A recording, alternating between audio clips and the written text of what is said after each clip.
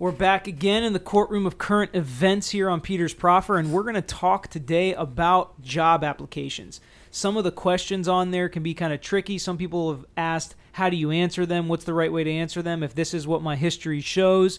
So we're going to dig into some of the general sections of what's on a job application. We're going to tell you what the employers can and can't do in the application process, and then we'll explain how to answer some of the trickier questions. So thanks for being in here with us today. If you have any questions specifically, you can hit us up on social media at Tragos Law or email me, petertragos@greeklaw.com.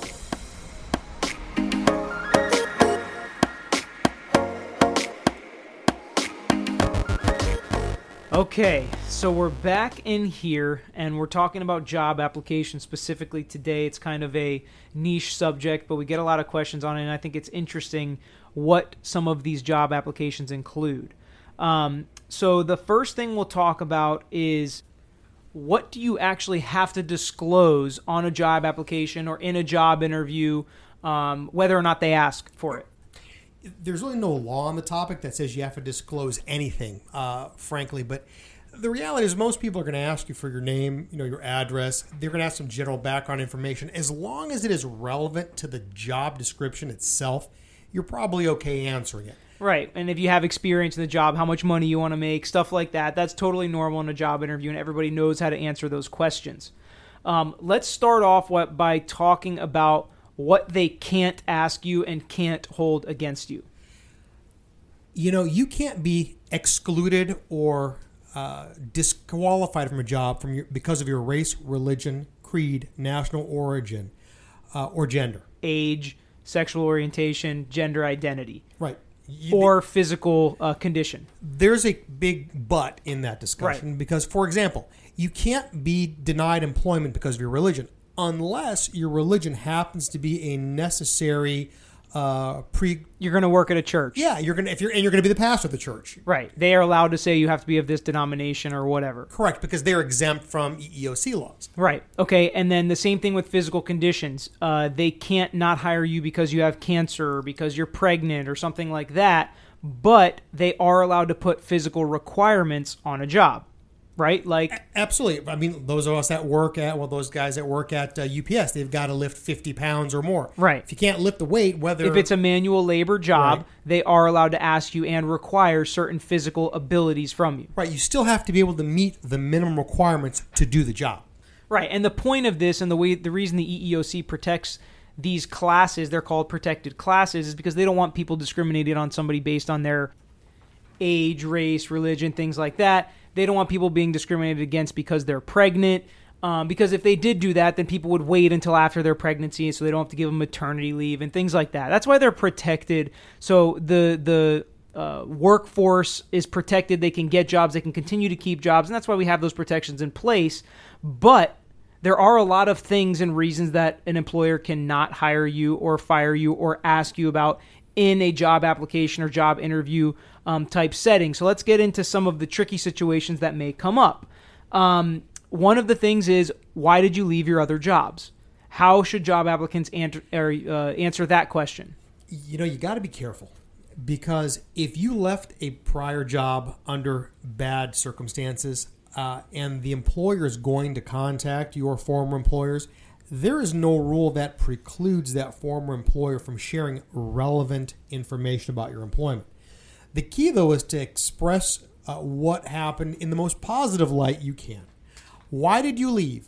We had creative differences. Basically, what he's saying is that you have no obligation to tell them, we left because I blew up at my employer one day, or we left because I was late all the time. What you can say is, it didn't work out, it wasn't a good fit. And then if they make the decision to call your former employer, they can find out that information for themselves. I'm not saying to lie. I'm just saying if you don't know specifically why you left, and maybe it was because your tardiness, and you could say it wasn't a good fit, that's true because you couldn't get there on time. I mean, there are ways to answer these questions so that you're not damaging yourself in this interview process. If you're late all the time, you know what you should say? The job was too far away from my work. Yeah, from my house. From my house. Yeah, there you go. Exactly. It's a good reason of why that didn't work out. Also, probably not a good idea to disparage your former employer when you're talking to your new employer or potential employer. Okay, next, let's talk about and dig in a little bit to arrests, not convictions, but arrests. What does the EEOC say about arrests? All right, here's what EEOC specifically says about the topic. The fact that an individual was arrested is not proof that that individual engaged in criminal conduct. Therefore, an individual's arrest record alone may not be used by an employer to take a negative employment action. In other words, not hiring somebody, firing them, or suspending them. But an arrest may trigger an inquiry into whether the conduct underlying the arrest justifies not hiring somebody or firing them. Exactly. Meaning, I was arrested for stealing money at my last job. If that's relevant, you can get into whether or not they stole it, what actions were taken, what investigation was done, and then you can take a negative employment action there. But I was arrested for DUI 25 years ago and acquitted. That might not be something that they can take a negative employment action on you based on, or say that you did that criminal conduct if you were not convicted. Because in contrast, a conviction record will usually be sufficient to demonstrate that a person engaged in a particular criminal conduct. And in certain circumstances, there may also be reasons for an employer not to rely on the conviction record alone when making an employment decision. So if you are convicted, the employer then can make the decision as to one or the other, whether or not they want to use that in firing you or taking some negative employment action or not hiring you when we're talking about the job application setting. And several states actually limit employers' use of arrests and conviction records to make employment decisions. So it depends on the state. These laws may prohibit employers from asking about arrest records or require employers to wait until late in the hiring process to ask about conviction records. And if you have some of these questions, they say, go ahead and ask a lawyer as to whether or not it's appropriate whether this person is asking you this question. You know, this particular topic has come up a lot of times in Florida because Florida is an at-will employment state. They can hire and fire you for any reason or no reason at all as long as it's not one of the protected classes. And I think, if I'm not mistaken, this November, the topic of whether or not some of these arrest inquiries is up on the ballot because there are so many people that have gotten convicted of a felony 20 years ago. They can't go to their kid's basketball game. They can't apply for jobs because of that prior history. That was so long ago. And in Florida specifically, we have two distinctions in the law that really make this a tricky situation. And those two things are withhold of adjudication and the sealing and expunction process. So let's talk about that a little bit. We've dug into this on other podcasts, so we're not going to go into too much detail about what these things are, except that a withhold of adjudication is not a conviction. So when we're talking about on a job application, if they ask if you've been convicted of a crime and you have a withhold of adjudication, what should your answer be? Your answer is no, because you have not technically been convicted of a crime. Okay, and then what if you were arrested for something, you got that sealed and expunged, and then the job application asks, have you ever been arrested for a crime? If your case has been sealed or you've actually been through the expunction process, the law allows you to, and I'll put this in quotes, disclaim the arrest. So you can actually say legally that you were not arrested. Right. Even if you were, you can say, no, I've never been arrested, if in fact it's been sealed and expunged. Right. The law creates what we call a legal fiction. And the reason for that is the law is set up in a way that you are not allowed to get certain things sealed or expunged. Therefore, if it is a crime or an arrest that falls into the category of allowing it to be sealed and expunged, it is obviously not serious enough to where you should have to disclose it on job applications anymore. Right. That's one of the main reasons for the whole sealing and expunction process. Yeah, the key is to protect you from the one stupid thing you did in your life, from ruining it. And that's another distinction is you can only do that once. You can't seal and expunge 20 crimes or arrests. You can only do it once, which again, we break that down in another podcast. So go back and listen to our public records request podcasts or whatever. So the reason that's so important in Florida is there are actual things that have happened in your life that depending on how they were disposed of, you may be able to answer no, even if the legit answer is yes, because of these procedural safeholds or safeguards that Florida has in place for its citizens. Okay, now let's talk about a couple real questions that come up on job applications and how they are broken down and how we would say to answer them. One of the sections breaks it down. Please read the following questions carefully before answering. Failure to answer truthfully and accurately will result in failing the background screening. So let's stop there. If you lie on your job application, that's absolutely a reason for them not to hire you. Okay? But if you've had something sealed or expunged and you give that legal fictional answer and they fire you because of that, that is improper because your state has that protection in place and they can't use that protection then against you saying you lied on your job application because, in fact, you did not lie on your job application. The law sets out that allowance for you to answer like that. Okay, next, it says answer yes if any of the questions below apply to you. And they define crimes include both misdemeanors and felonies. Some examples of crimes that must be disclosed include driving under the influence, minor in possession, reckless driving, negligent driving, reckless endangerment, and disorderly conduct. And the question actually is, do you have any criminal charges pending against you or open arrest warrants? So how would you answer that question if you've been arrested but you don't think you did the crime but nothing's been sealed or expunged or anything like that yet? If the question asks you if you've been arrested and you haven't sealed or expunged your record... No, it says, do you have any criminal charges pending against you or open arrest warrants? The answer is if you have them, you need to disclose them. Yes, you need to say yes, even if you think you didn't do them, even if you think you're going to win, even if your lawyer tells you they're going to go away. If anything's pending, you have to say that they are pending, even if you think they are going to be sealed or expunged in the future, because in order to be able to use that legal fiction, that process has to have already taken place. Okay, next, are you under charges for a crime and ordered by a court to participate in a deferred prosecution program such as accelerated rehabilitative diversion, stipulated order of continuance, alternative adjudication, suspended sentence, or any other court-related alternative sanction? So how would you answer that question if you're in a PTI type program or a diversion program? I mean, if you're in PTI, let me just, before I answer your question, you probably should have to disclose it. But I tell a lot of clients, if you're in a situation where you've got a court case pending, or you're in diversion, or you're on probation, this is not the time to go applying for jobs. And just so you know, PTI is a diversion program where basically you can go through this program and they drop all the charges at the end, even though you've admitted to doing them. And again, it's only for less serious crimes, and they only let certain people into these programs. And the real danger about applying for a job during a time like this is, let's presume it is your first offense. And let's presume you're going to do a pretrial intervention program, and at some point in the very near future, your case is going to get sealed or expunged. If you apply for a job like this and they run a background check, the background check company is not subject to the sealing and expunction laws of Florida. They find out about it, it's on your record, and there's nothing anyone can do about it. Right. Okay, and then so let's also, just to explain it a little bit further, if you go through the diversion program and they drop the charges, then you potentially could be a candidate for sealing and expunction. And if you do that, it's very easy to answer no to this question because it says, are you under charges for a crime and ordered by a court to go in this program? At that point, you're not under those charges, even though you have been in the past, even though you went through the program. If that's all done, and whether or not actually it's sealed or expunged, if it's all done and the charges are dropped, you can answer no to that question because you are not currently under charges.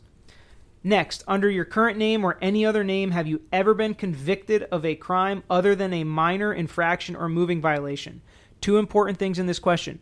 They're not asking you about traffic tickets. That's why they said not minor infraction or moving violation. Those would usually be traffic tickets. So they're not asking you about that. And again, the key word here is convictions. So that does not apply to what? Withhold of adjudications or sealed or expunged cases. Exactly. You're allowed to say no even if you plead guilty to something and get a withhold, or you actually plead no contest and get a withhold of adjudication. You're allowed to say no, I have not been convicted of that crime. You know, this particular question is, you know what it really is asking? Have you ever used a fake ID? Yeah, for sure. And it's, well, or have you changed your name and we're going to, go look up you under old names and we're going to find the convictions there, even if you don't have any convictions under John Smith or whatever your name is now. Okay, now let's talk about background checks and if employers do that and why they do it. I looked at some statistics, and apparently, obviously the statistics are always skewed, but the general consensus is the vast majority of large employers or mid-sized employers do background checks. And what they're allowed to do, especially in Florida, is they can do a background check to see if the information you provided in your application is accurate, is honest. They can also use your background check to determine if you are a fit for this job. And they can do a public records request on you if they want to. Absolutely. And most of the stuff that comes up in background checks is, in fact, a public record. Right. So let's kind of transition now into how this stuff is changing in employment applications, especially with regards to criminal history and background checks. Studies show that only about 50% of employers still ask these types of questions about criminal history.